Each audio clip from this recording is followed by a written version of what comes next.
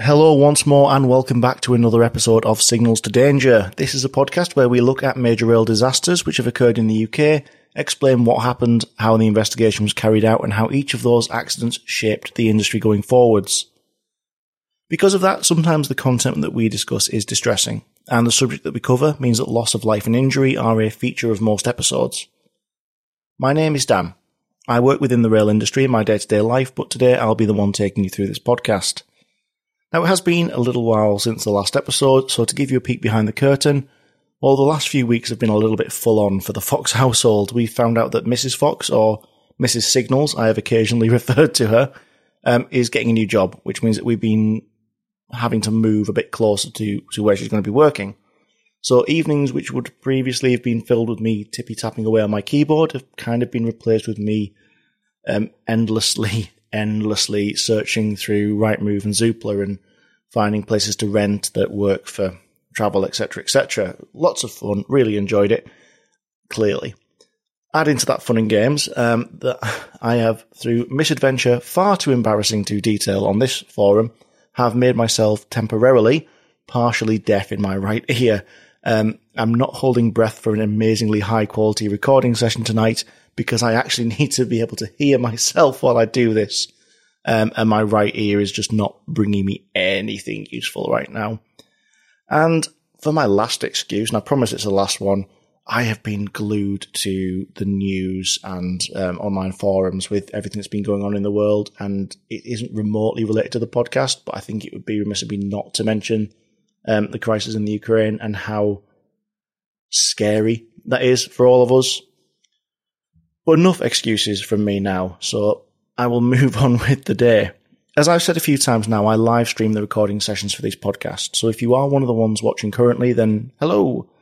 All patrons can watch these back normally, and Livestream team supporters are currently watching it live, but today all patrons are watching it live because I've kept them waiting a little bit longer than normal as well.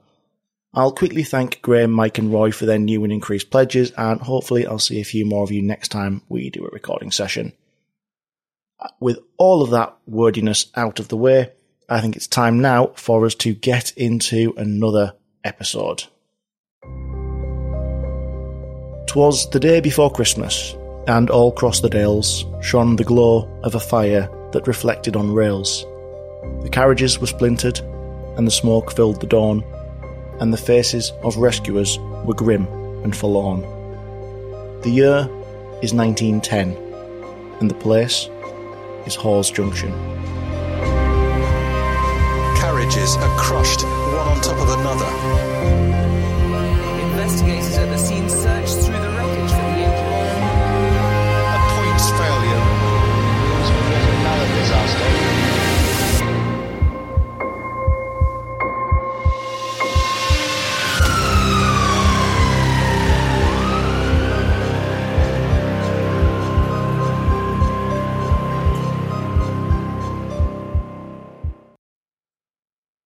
On a podcast about train crashes, it's unsurprising that we talk about trains, locomotives, safety systems and stations.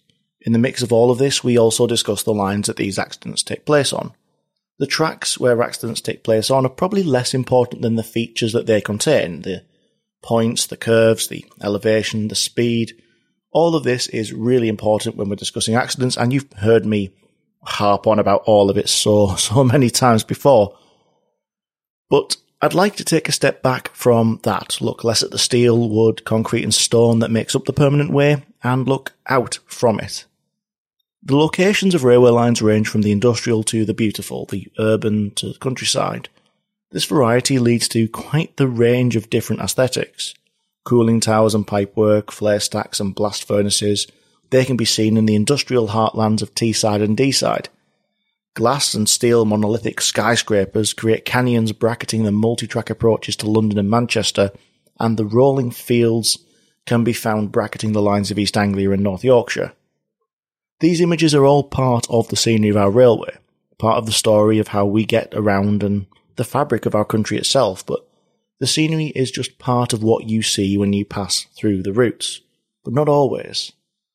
There are some routes up and down the British Isles, however, where the scenery is so much more than just a side effect of where you are. Routes where the destination is the location. Lines where people travel to for the experience of being on that line. There's a website, Scenic Rail Britain. It lists a whole raft of railway lines which are worth visiting purely on their own merit, on the basis of how pretty they are. The lines are given categories: picturesque, coastal, or those with specific historical significance, all fairly self-explanatory.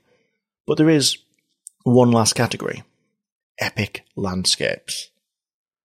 Home to routes like the West Highland Line and the Highland Main Line, views of Scottish mountains and lochs, the Esk Valley route between Middlesbrough and Whitby, and the Heart of Wales Line, which, if you remember, we visited in a previous episode, Glanrid Bridge. But there is one resident of this list which is a classic Great British Railway route, the Settle to Carlisle. Arguably one of the most famous railways in the UK, running between Settle Junction to the northwest of Leeds to Carlisle in Cumbria. The line crosses the remote, scenic regions of the Yorkshire Dales and the North Pennines, traverses 14 tunnels, 22 viaducts as it just gets across that rough, beautiful terrain. And the line has a reputation for being beautiful, and people travel from all over the world to come and ride those rails, and some of you might even be listening now. It wasn't always just a scenic route. For many years, the route formed one of the key journeys between the northern cities and Scotland, with express trains carrying passengers north and south. The line was engineered to express standards throughout, and to be fair, at that point, local traffic was secondary. And while there were a number of stations along the route, many of them were miles away from the villages which they purported to serve. One defining feature of the line is known as the Long Drag. It's a 16-mile climb between Settle and the line's summit near Garsdale. The line was operated by one of the pre-grouping railway companies, one of the bigger ones, mind, the Midland Railway, and this was the route of their express trains north and south. But the route's express nature, well, that was not going to last forever. In 1923, the Midland and the London and North Western Railway were both merged into the new London, Midland and Scottish Railway. And in the new company, well, the disadvantages of the Midlands route between Settle and Carlisle were clear. Its steeper gradients and greater length than the West Coast Main Line route, well, it meant that it couldn't compete on speed from London to Glasgow, especially as Midland route trains had to make more stops to serve major cities in the Midlands and Yorkshire. For a long time, the Midland had competed on the extra comfort that it provided for its passengers, but in a world that increasingly wants to get there quickly, this advantage was lost in the merged business. The prominence and service on the line continued to decrease, and when the railways were nationalised in 1948, the pace of rundown increased. Essentially, at this time, the line was only really serving as a duplicate of other routes. The 1960s brought with them the Beeching Act, and it was recommended that all passenger services to be withdrawn from the line, and by May of 1970 all of the stations bar 2 were closed, and the passenger service was cut down to 2 trains a day in each direction, leaving, well, mostly freight, and by 1980s, plans were afoot to close the line. And at that time it came remarkably close to being lost at that stage, and we've seen how difficult it's been to reopen other railways. And if it had gone, it's not easy to get them back. But it was due to the efforts of campaign groups that the line remained open. And in 1983, 93,000 journeys became 450,000 by 1989. And they did us all a good deed, those campaign groups. And while you're not going to find a Scottish Express travelling along the line, Northern now runs a fairly regular service. But let's focus less on what is now, and let's head back to the early 1900s, to the heyday of the line.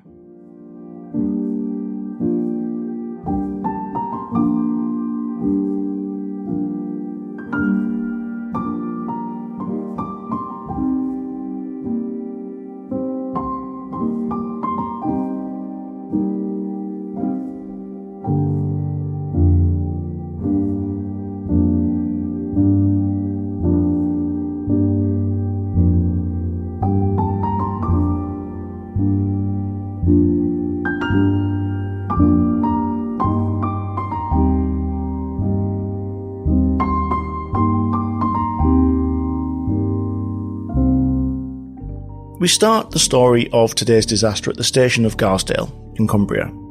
The valley of the same name can be found in South Lakeland and features a number of small settlements. The line here featured a junction in the past which took a line off towards the town of Hawes on the Wensleydale Railway. Because of that, this station wasn't always known as Garsdale and had originally been called Hawes Junction when it opened in 1876. And by June of 1910, the station was further enhanced by the removal of two separate signal boxes into one brand new signal box that would look after everything in the area. A signal box which, unsurprisingly, will play some part in the events of this tale. While the entire line of the Settle to Carlisle feels quite remote and exposed, Hawes Junction is no exception. The station was only a few miles south of the summit at the line at Aysgill, and the terrain was in line with that, so you could be forgiven for thinking that the station would be quiet and uneventful to accompany that remote feeling. Well, it wasn't quite. There was the junction off to Hawes, and yes, that added a little bit of work to the signaller's job, but not much, especially considered to the other aspects of the role that this particular station added. Hawes Junction was remarkably well equipped for what could realistically have been a remote fellside station. It had two platforms, a small goods shed and some accompanying sidings, all relatively standard for railways at that time, and even when you threw in a line behind the southern platform, the southern-bound up platform, which took the trains off to Hawes. But to the north of the station there were another four sidings, a turntable and a loop line alongside of the down main towards Carlisle.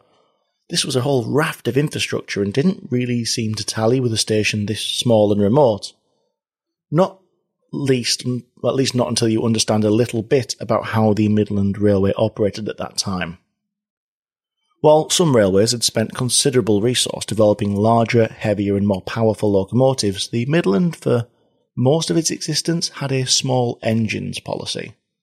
The railway preferred small locomotives hauling frequent, fast trains, and these trains were reliable and offered a good level of service to passengers, but small locos aren't going to work in every circumstance. Where services required a bit more speed or there were longer and heavier trains, well, these little locos would struggle to deliver the power that was needed, so it wasn't unheard of for the Midland to double up its trains with two locomotives, double-heading them to provide the power needed. I say it wasn't unheard of, it was remarkably common. And this practice made it onto the Settle and Carlisle route as well. The Midlands Express route to Scotland meant that faster, heavier trains were needed, and so double-headers were the norm. But the issue created by small engines was compressed even further by the steep terrain of the route that went via Hawes Junction. The line here was steep, and despite the fact that extensive engineering had been done to make the route passable and easy-going are different things, and that long drag, well, that was still hard work. Despite the fact that two locomotives headed up trains, there was the need for an extra bit of oomph at times. Let's have a quick conversation about banking. No, it's not a dirty word, and no, I'm not talking about counting up the railway's takings for the day. Banking is a process which sees additional locomotives added to a train to help it climb over a difficult piece of railway. Additional locomotives were added onto the trains as they climbed over the summit on the Settle to Carlisle line, both northbound and southbound trains. The locos were added at Leeds and Carlisle at the bottom of the climbs, and when they reached the summit at Aysgill, they were removed there. Now, this solved the problem of having trains reach the top, and, well, let's be fair, the other half of the route, down into either Leeds or Carlisle, was going to be far easier for both the crew and the locomotives. It did, however, leave a second problem. There was now an extra loco or two stuck at the summit of the line, and, well, they would just be in the way of any other trains travelling along the line, so what to do? Well, this is the reason for the infrastructure at Hawes Junction. Once banking locos had uncoupled from their trains, they travelled the 3.5 miles to Hawes Junction station, travelling along the up line, southbound towards Leeds.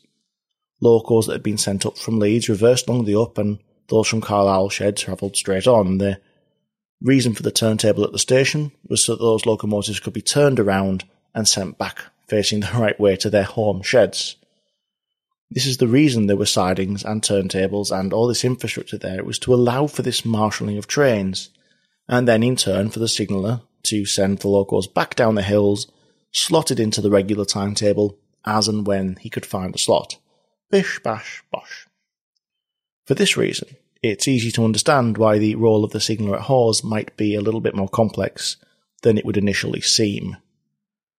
And in turn, to understand how that could go from everyday challenges to total disaster, we need to head back to Christmas of 1910, the very early hours of Christmas Eve, to be precise.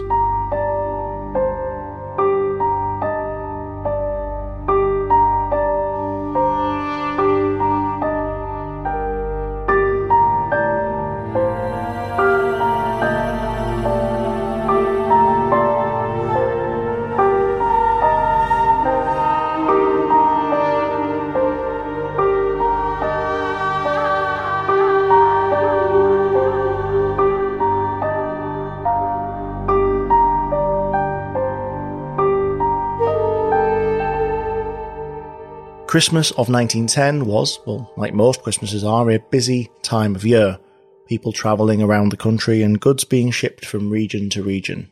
The railway, as we well know, plays a vital part in this process, and it wasn't a fact lost on Signalman Sutton as he booked onto shift at 8 p.m. on the 23rd.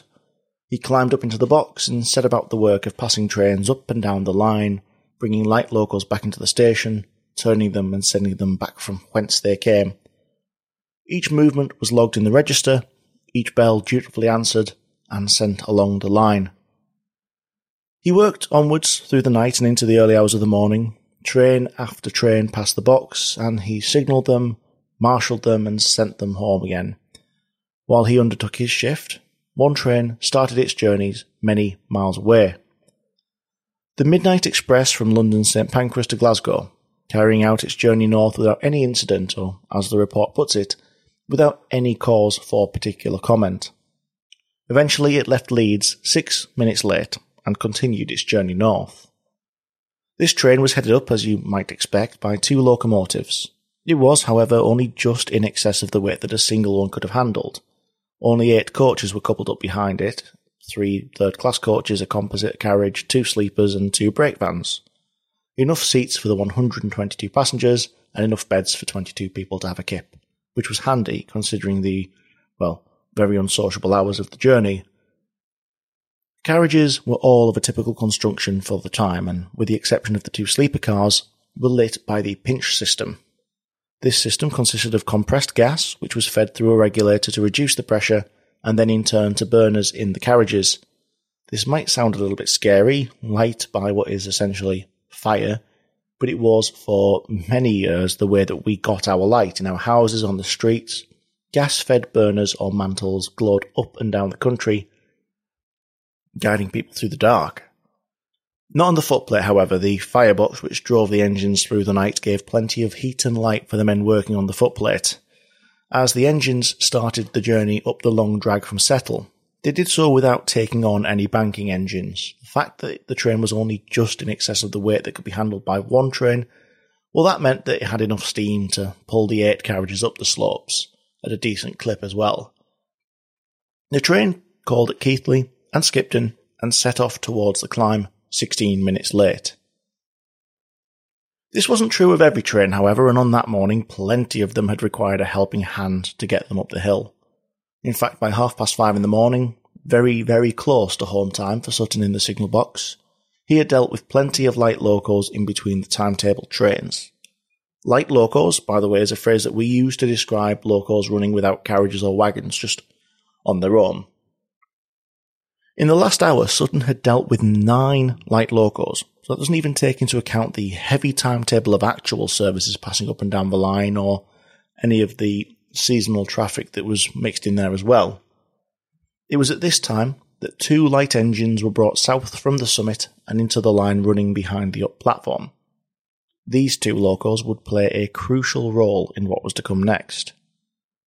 Numbers 448 and 548, under the controls of drivers Scott and Bath, ran through the back platform line. They were held here until a special express ran through the station, and then Sutton cleared his signals to bring the 2 locals onto the down main line, up to the advance starting signal just to the north, right next to where the turntable was, but on the down main line. Now they'd sit there until the special that had just passed cleared Aysgill. And this was fairly normal practice. When the route was cleared, the signal would be pulled off and the light locals would steam north to Carlisle, and normally this would take 4 to 5 minutes, so Bath and Scott had no concern over what was going on. And why should they? While the locals sat there waiting, Sutton tended to other matters concerning signalling around the busy station.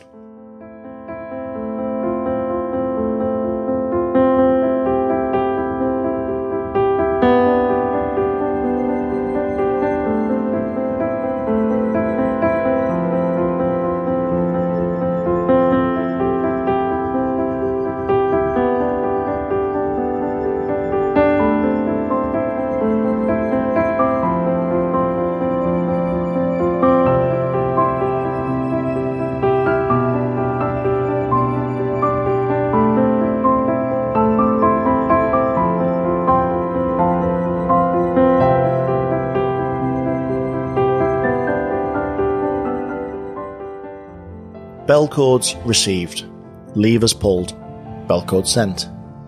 From the point Sutton brought the 2 light engines onto the down main, he was a busy man. First he accepted an up goods train from Aysgill, heading back down towards Leeds. Then he brought 2 other light locals from the Turntable Road across to the back platform line in preparation for a journey south. They were headed to Leeds.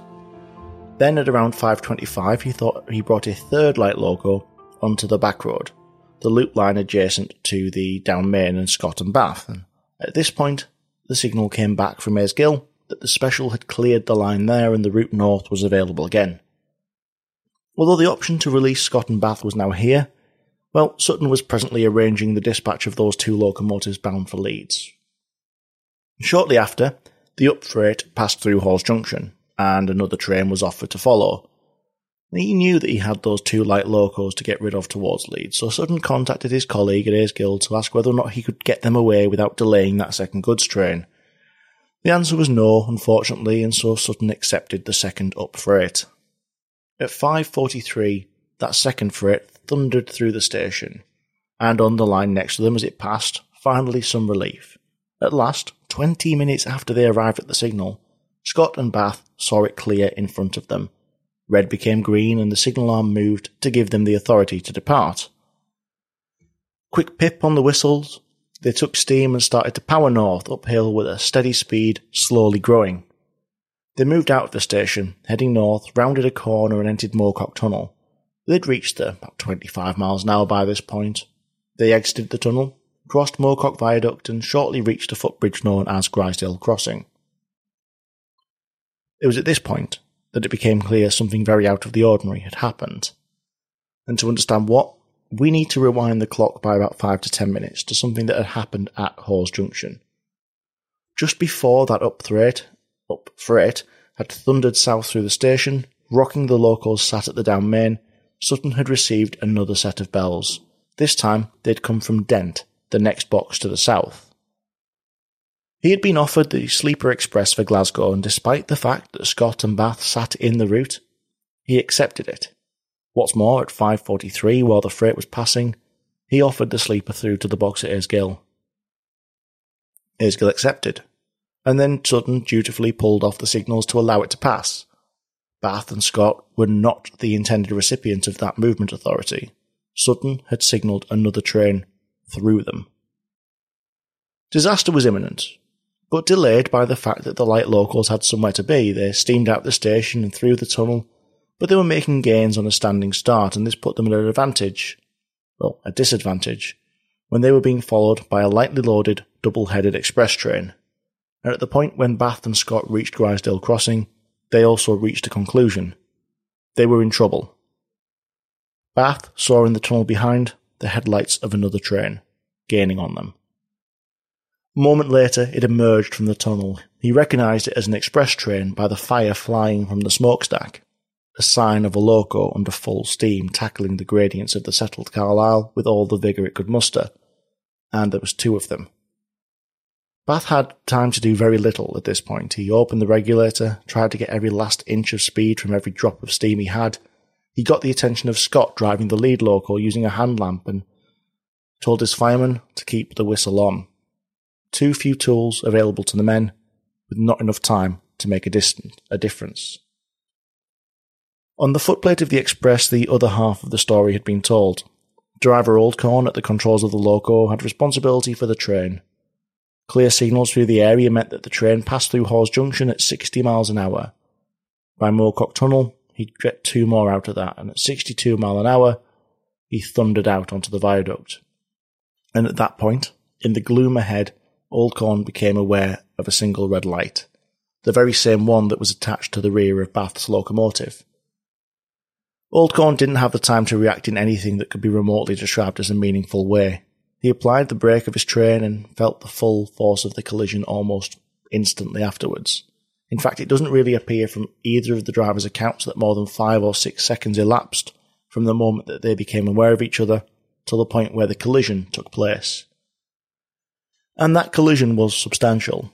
Bath was thrown from his train and knocked unconscious almost instantly. His loco and that of Scott's were derailed, grinding up and destroying 300 metres of the down line. Behind them, Oldcorn's loco derailed to the left and its smoke box scored a mark in the cutting slope to the side of the line. But the real damage? Well, that was occurring behind the locomotives. The steel frame of the second coach rode under the frame of the first, with the result that the 3 third-class compartments at the end of the first vehicle and 4 or 5 compartments at the leading end of the second were just crushed together, completely destroyed. Telescoping is something that we've discovered previously, and images of the terror that must have been experienced by those on board will always cross my mind. A complete loss of survival space for so many areas of the leading 2 carriages.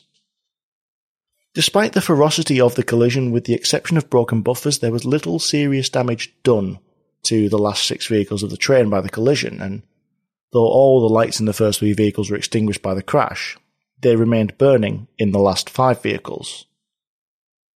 It was likely that a few minutes had elapsed before anyone really understood what had happened, and that a few more passed while people were pulling themselves from the wreckage.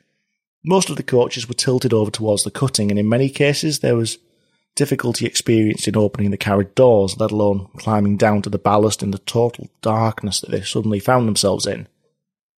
It was at this point, stood in that dark, on a railway line in the hills, they will have noticed something about the leading coaches. They were no longer dark. They had caught fire. A witness in a cottage 200 yards from the crash site told investigators of a bright flare of burning gas he'd seen. Rescuers were forced back from the fire as they tried to release men from the wreckage of the carriages. Bath, despite having been thrown from the wreckage and briefly knocked out, had made his way on foot to the Aysgill signal box 1.5 miles north to try and get help. When he arrived, the signalman there, Benjamin Ballas, sent another light engine with Bath along the line to assist. Driver Judd, in control of that loco, attempted to put out fire by bucketing water from his tender onto the flames. The efforts were in vain, however. The fire spread, carried by the wind which was blowing strongly from the head of the train, taking flames along the gangways and corridors into the vehicles behind. The efforts to put out the flames were aided by 3 passengers who joined a bucket chain, although after 20 to 25 minutes, there was no water left in Judd's tender for the task. While Judd was bailing on water, his fireman Jenkins, from his engine, extricated 2 or 3 passengers from one of the centre compartments of the 2 leading carriages by using a coal hammer to break in the panelling, and then provided a hand lamp for the passengers to help get themselves out. There were brave efforts made to save life on the hillside that morning, of that there is no doubt, and in fact some of the tales are haunting. There were calls for an axe, and 2 men made their way to a permanent way hut on the line 200 yards south, returning with an axe and a crowbar. The men and other passengers endeavoured with these tools, and some hammers obtained from the engines, to extricate passengers pinned down in the wreckage. Only one of those who was trapped, a youth, is known to have been conscious at the time they were doing this. Their efforts were valiant, but ultimately in vain. They forced a way into the corridor and cleared away the broken woodwork, but one after another they were driven out by the heavy, choking smoke. They then cut through the east side of the coach opposite to where the unfortunate passenger was imprisoned, only to find the way to him blocked by timbers. Finally, attempts were made to break through the roof and also to obtain an entrance into the carriage from the west side, but Again, the smoke drove them back. Finally, reluctantly, painfully, the heat of the fire and the suffocating fumes forced them to give up the mission. There can be no doubt, from the accounts of those on the ground, that the one passenger they knew was alive was rendered unconscious by the smoke before they were obliged to give up the rescue attempts, but still they risked life and limb to try. Another light engine from Hawes Junction came, and its crew tried to drag away the rear 6 coaches from the fire, but could only move the 2 brake vans at the rear of the train. The 6 leading coaches were immovable. Eventually, it was conceded that the fire could not be extinguished, and all 6 coaches left were burned out on the side of what is arguably the most beautiful line in the country. But beauty was not present on Christmas Eve of 1910. While 17 people were injured in the darkness, 12 of the 56 passengers on board the train had lost their lives in the disaster, their bodies taken temporarily to lie at a nearby inn, press-ganged into service as a mortuary. 3 days later, in the very same inn, an inquiry began. The aim of it, to understand the reason that such a high price had been paid by a dozen passengers who had entrusted their safety to the Midland Railway.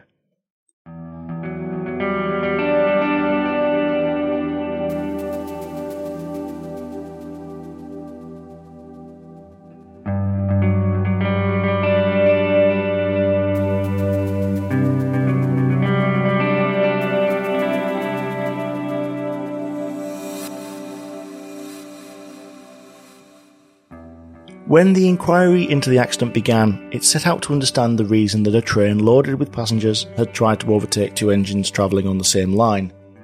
Clearly, something had gone wrong, and Major Pringle, in charge with discovering the answer, set out to understand what. We might not have done this for a while, but I'm going to split it out into 3 main questions that need to be tackled head-on. First, and of course the most obvious, what led to trains sharing the same bit of line? Signalling clearly should have prevented this, so what went wrong? Secondly, were there any missed opportunities to prevent disaster from taking place? And finally, what could have prevented this accident from happening? What could we change to save lives in the future? With the targets set out, investigators began the work of providing answers to an industry that waited patiently for them.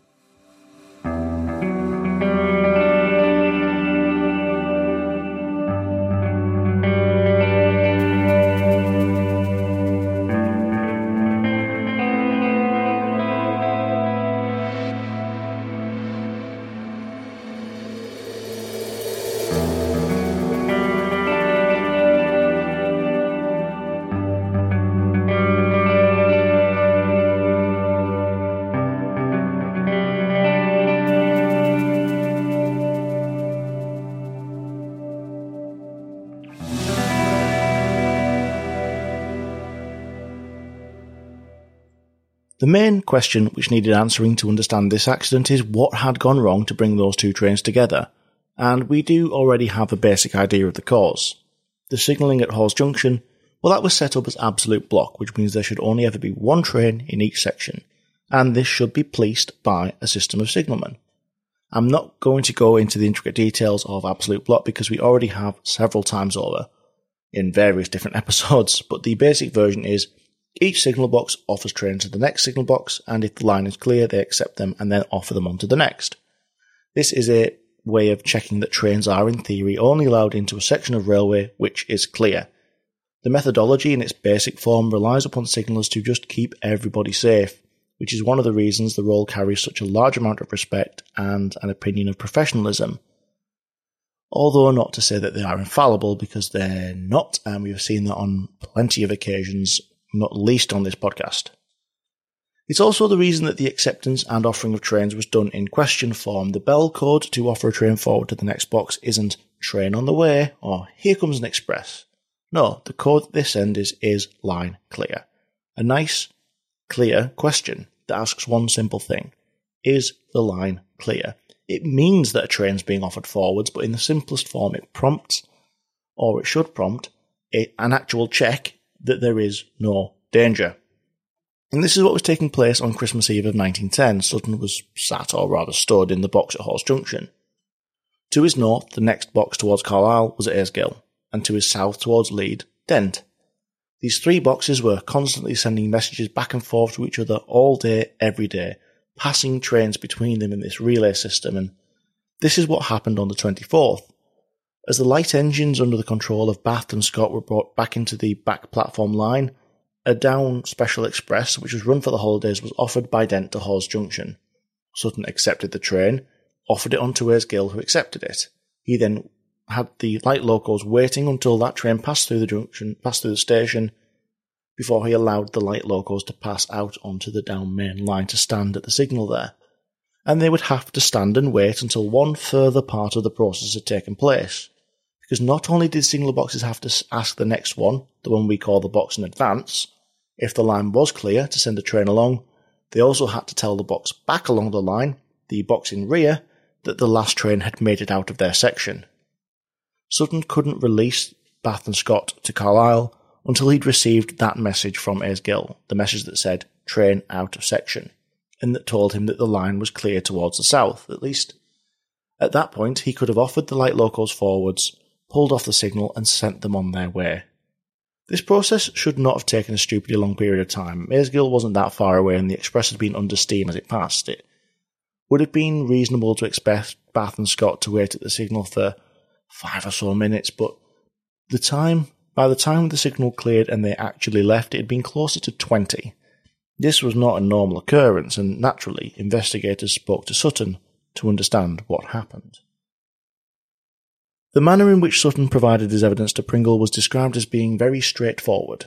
He told how the 2 light engines were brought across from the back platform road to the down main at about 5:20, after a down special express had passed, and how it was his intention to dispatch them to Carlisle after the special express had cleared from Hawes Gill.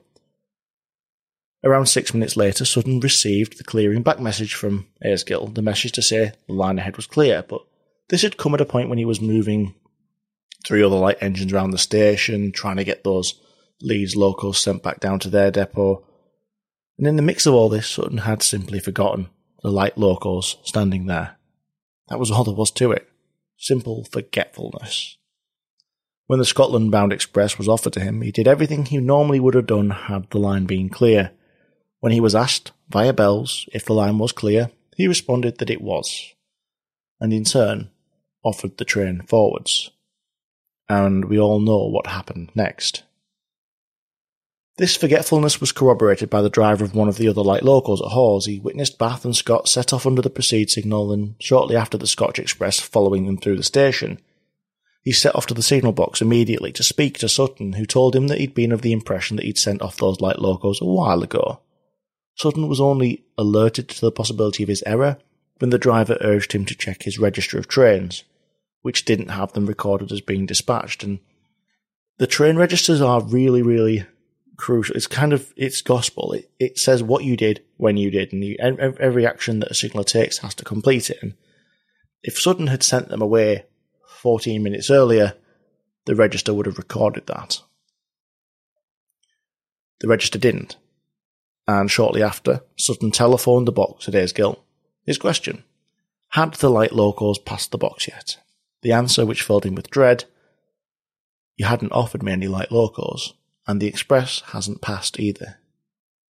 By this time, the glow of the fire was visible to the north, and as Sutton's relief arrived, he quickly sent him away to the station master Bunce with the message: go to Bunce and tell him I'm afraid I have wrecked the Scotch Express. As we know, there was a lot going on in this remote location. It was unsurprising that the investigators considered this. They looked into whether or not the box had too high a workload. There was a lot to do, working the light locos between the timetable trains. That's before you even throw in those holiday specials into the mix.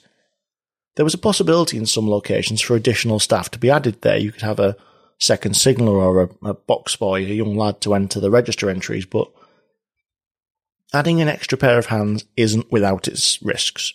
If the workload is manageable, then adding those hands in might reduce situational awareness in an environment where it is clearly very important. And as Pringle said in the report, I cannot agree that provided the work in a signal box is such as can, without undue strain, be properly performed by one man, there is any additional security to be obtained by the providing a second signalman.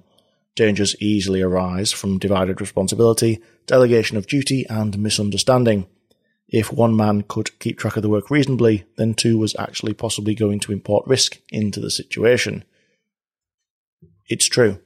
If you have a workload that you can do on your own, we've all done a project at school or college or at work where you've got it. You're on top of it, you know what you're doing, you know what you're saying, and you are understanding stuff. But if you are made to work with a lab partner or whatever the equivalent is, if you're made to work with someone else who isn't on top of it, you get situations, oh, I thought you were doing that. Oh, but did you not? Oh, sorry, I'm missing. If there is a situation where you alone are capable of managing the workload, it is far safer for just you to manage the workload. The investigation, however, did not come to the conclusion that the workload at Hawes Junction was too heavy, even considering that prior to 1910 there had been 2 boxes at the station, sharing the work of the normal signalling and the banking engine operation. Those 2 boxes, like I said earlier, had been amalgamated in 1910 into the one, which looked after everything. But in testament of how this wasn't adding too much work, Sutton himself in his evidence stated, "I have not found any greater difficulty in working the traffic with a single box than formerly. In fact, I have found it easier in several ways, nor do I think the responsibility is any greater." He went on to clarify that previously there'd been a lot of telephone work between the 2 signal boxes, but that now this wasn't required. It was easier to keep on top of everything. And another signaller who worked at the same box corroborated this, and it makes sense. Previously, if you wanted to bring a locomotive across from the turntable road to the back platform line, you'd have to liaise with each other, whereas if you are just responsible yourself for all of this signalling, you know the crack. You know what's going on, you know the situation, what you can do, what you can't do, you are the one responsible for it all. The workload in the Hawes Junction box was assessed by the Board of Trade as follows. Sutton had been on duty 9.5 hours when the collision occurred. The turn of duty for this block post is 10 hours, and he'd had a rest interval of 14 hours before coming on duty. The junction is on a main trunk line, but there has been little alteration in the last 10 years in the average number of trains handled. The daily average from a return which the company provided was 100 trains a day in the winter, 128 days in the summer. And during the 24 hours which ended when the accident happened, the number of trains was 121. The average was exceeded, of course, because it was Christmas holiday traffic, and Sutton, during his own shift, had dealt with 58 of them. And that number includes the arrival and dispatch of the light engines. So, judged from the usual point of view which the Board of Trade used regarding the number of trains dealt with in the 24-hour period, the equipment that was in the box, the levers, the block and telephone instruments, they decided that a duty period that was 10 hours long would not be considered by the Board of Trade to be excessive at this post. So, after careful consideration, the conclusion into the accident that was raised by Major Pringle was as follows. After a very careful consideration of all of the circumstances, I have come to the conclusion that the responsibility for this accident rests upon Signalman Sutton, in that he took no action to remind himself of the position of the Carlisle engines, and that he did not assure himself by observation that the line was clear before allowing the express to approach.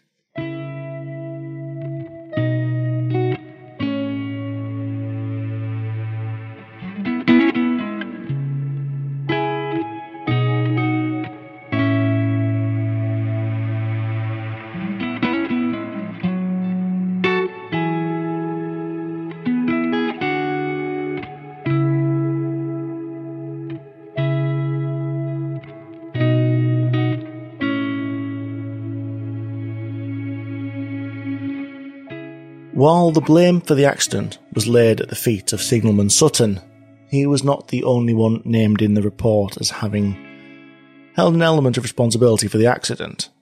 The other named responsible party, which might surprise you, is Driver Bath.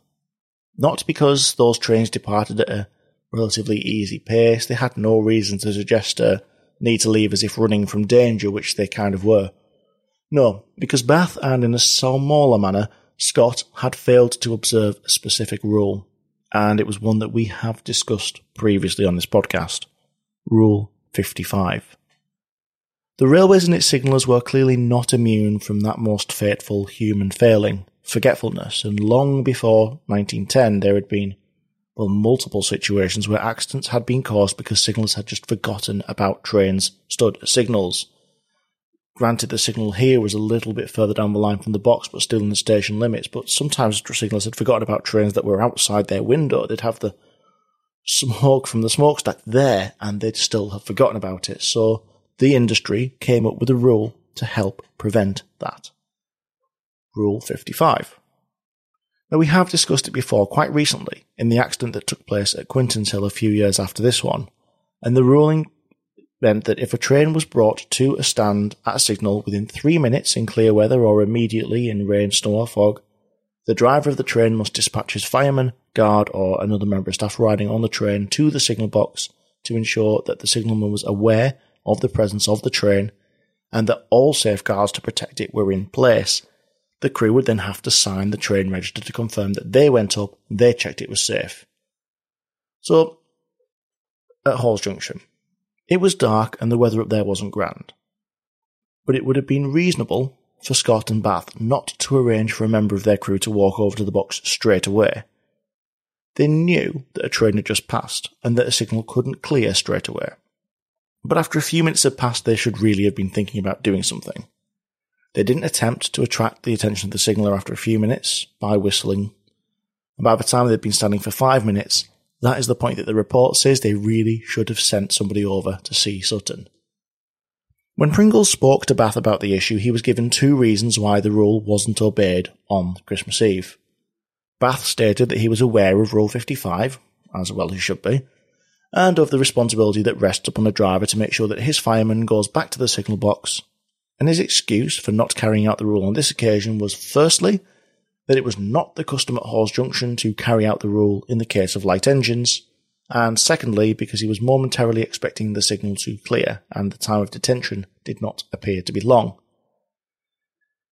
We have talked on more than one occasion previously about the danger of rules being interpreted by those they are meant for, and this is no different, and Pringle felt much the same. He wrote in the report that he could not accept these excuses to be true. Rule 55, as it was in the rulebook, specifically mentions light engines. It specifically covers them, and both drivers had their watches to refer to for the time of detention. Pringle added that the disregard of Rule 55 has on other occasions led to serious accidents, and the neglect of the rule in this case cannot be regarded in anything other than a serious dereliction of duty. And considering the deaths that followed, I couldn't possibly disagree with that assessment.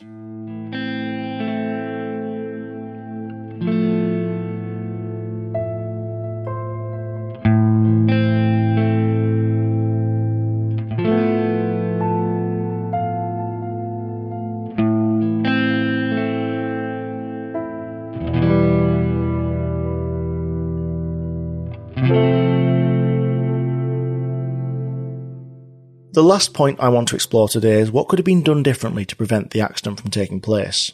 Somewhat frustratingly, I'm going to name 2 methods which not only would have done the job, but were both available at the time. The first we've spoken about previously, and it is a really simple piece of equipment which was introduced to tackle the forgetfulness of signallers. The humble collar. A physical signal collar which was supposed to fit around the lever of a signal, which would remind the signaller of the train being in the way and would physically prevent him from pulling off that signal, which would create a dangerous conflict. Really simple, really easy to train, really easy to introduce, low expense, a perfect safety feature. So why weren't colours used in the signal box at Hawes Junction? Was it simply the Midland Railway simply hadn't ever adopted them despite their widespread use elsewhere on the national network? I guess that was one of the issues with multiple railway companies providing the same service with a limited amount of central control. It is a pain though. It's really, really frustrating when something so simple was available but not used, and time again, it eats away a little bit when you make these episodes and you hear something like that. And even more frustratingly, Sutton had been using his own version of this protection. When he was being interviewed about the accident, he told Pringle how he often used the poker of the fire in the signal box to hold the latch of the lever, working the signal in the rear of a train that was waiting at the signal. So it did virtually exactly the same thing. And it's actually a really good example of him working in a safer way than what was required.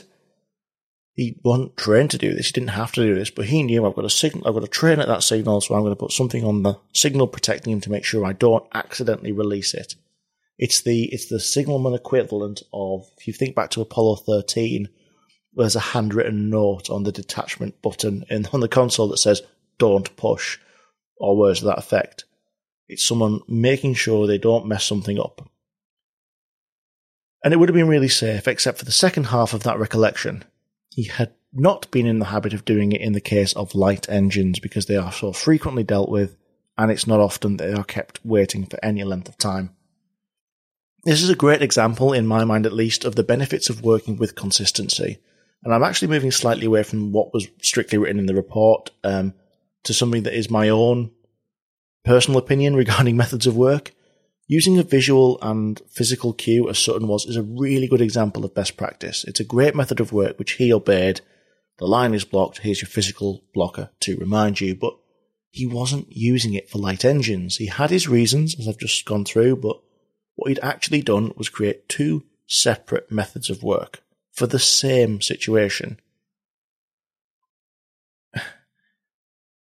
Two methods for the same situation. So every time the line was blocked, you'd have the same unsafe condition that could exist. The line was blocked, but not every situation had the physical check in place to protect it.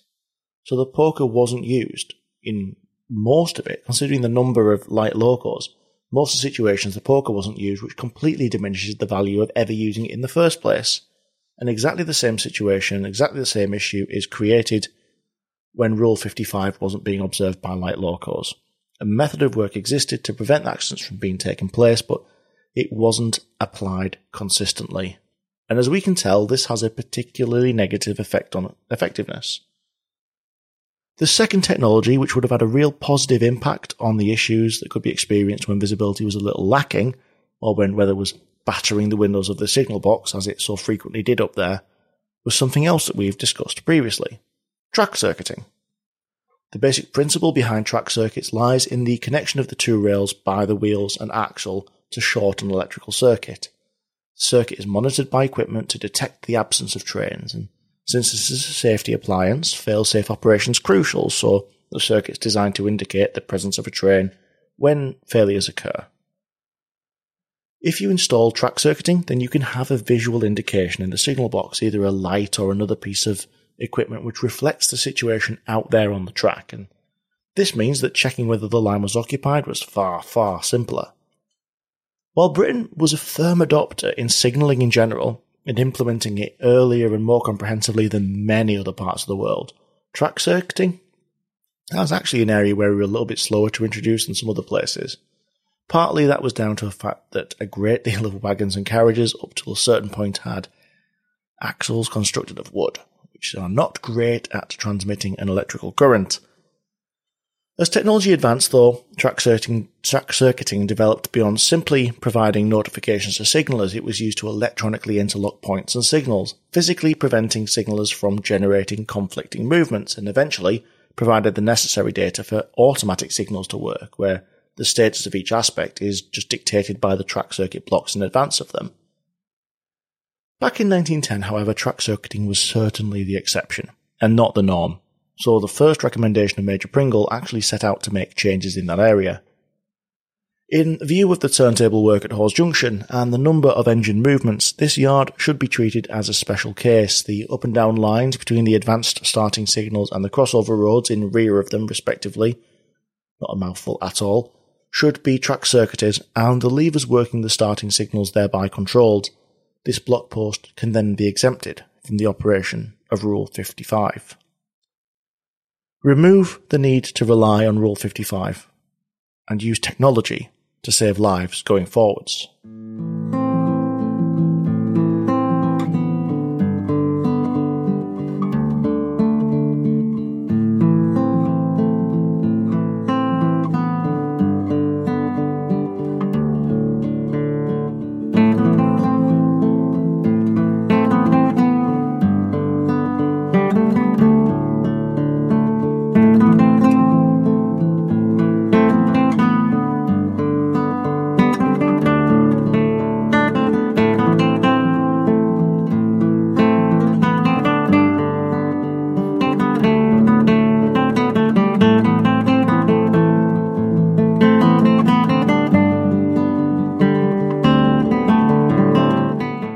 Track circuiting was not the only improvement recommended as an outcome of this accident. While it was not classed as a cause, the long turn of duty at such a busy box was recommended cut it to 8 hours. It's more of a best practice suggestion, but one that made perfect sense. The Midland was recommended as well to provide, and I quote, further elaboration on the importance of Rule 55 and obeying it to their train crew. I can imagine the elaboration which was dished out was considerably firmer than that delicate wording would suggest. There was also a lengthy discussion in the report about the use of gas lighting for carriages, as it's clear that the fuel contributed to the flames which consumed the carriages on the dales of the border between Yorkshire and Cumbria. 2 of the carriages, though, were lit electronically, and Pringle conceded that this was the safer system, which was pretty much evident to everybody, and that because of this it should be adopted wherever possible, especially on long-distance passenger services, but it was a relatively new technology, and Pringle acknowledged that there was to be a long period of time while the transition took place. Hundreds of wagons in the country, hundreds of carriages, and can't just retrofit electric lights to all of them. There was a raft of suggestions made which should improve the safety of gas lighting systems, such as the provision of a valve which detected venting gas from a leak and shut off the supply, the use of stronger storage cylinders or narrower cylinders in stronger housing to store the gas, or to use fireproof materials in areas close to the system to help reduce the vulnerability of the carriages to firing in the event that the system leaked and a source of ignition was found. They're all really valid suggestions, and reading through it is good because it shows how sometimes you can't make the perfect ideal safety change instantly, but you can mitigate the more dangerous options until the point where the new system can be brought in. It is, and I will confess, sometimes difficult to write these episodes.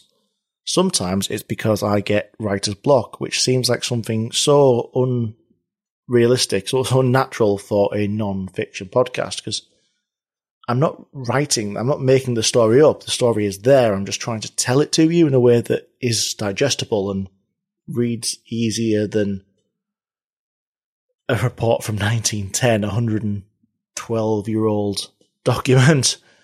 But it's also difficult to write these episodes because of the content sometimes, especially when the stories are like today's.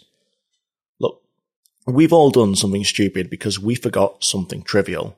The bottle of Coke, or other pop is available, the bottle of pop that we spilt because we forgot to screw the lid on properly, the game of pool that we lost because we forgot whether we were stripes or spots, and the meal that we ruined because the key ingredient is still in the fridge and you ate 2 hours ago. Everybody forgets things, and it normally has no significant impact to anybody. And even when it does, it impacts us and the people that we share our lives with. Just this little isolated group. I mean, I used to work at an airport and I saw some family holidays ruined by a forgotten passport, believe me. But the thing that gets me when I'm writing these types of episodes is just how damaging a similar level of forgetfulness can be when it is the act of someone in a position of authority, with the responsibility of other people's lives in their hands. And the kicker is we can forgive forgetfulness. It happens to everyone. I do not know one person who would honestly hold their hands up and say they never forgot anything. There are hundreds of incidents on the railway every single year because somebody forgot something. But it's a report form. It's a conversation with a line manager. It's a, should we start that again, signaller message on the radio. It's not a disaster. A disaster didn't take place. because there were rules and processes in place to catch that error. A dispatcher is not the only person checking the signal, because if he forgets to check the signal, the guard or the driver will see that it is red and they will stop the process and the train will not depart. But disaster sometimes happens, because rules and processes are not always followed. And when somebody didn't do what they were supposed to, when they failed to follow the rules and that forgetfulness costs lives, well, that, for me at least, is a little harder to forgive.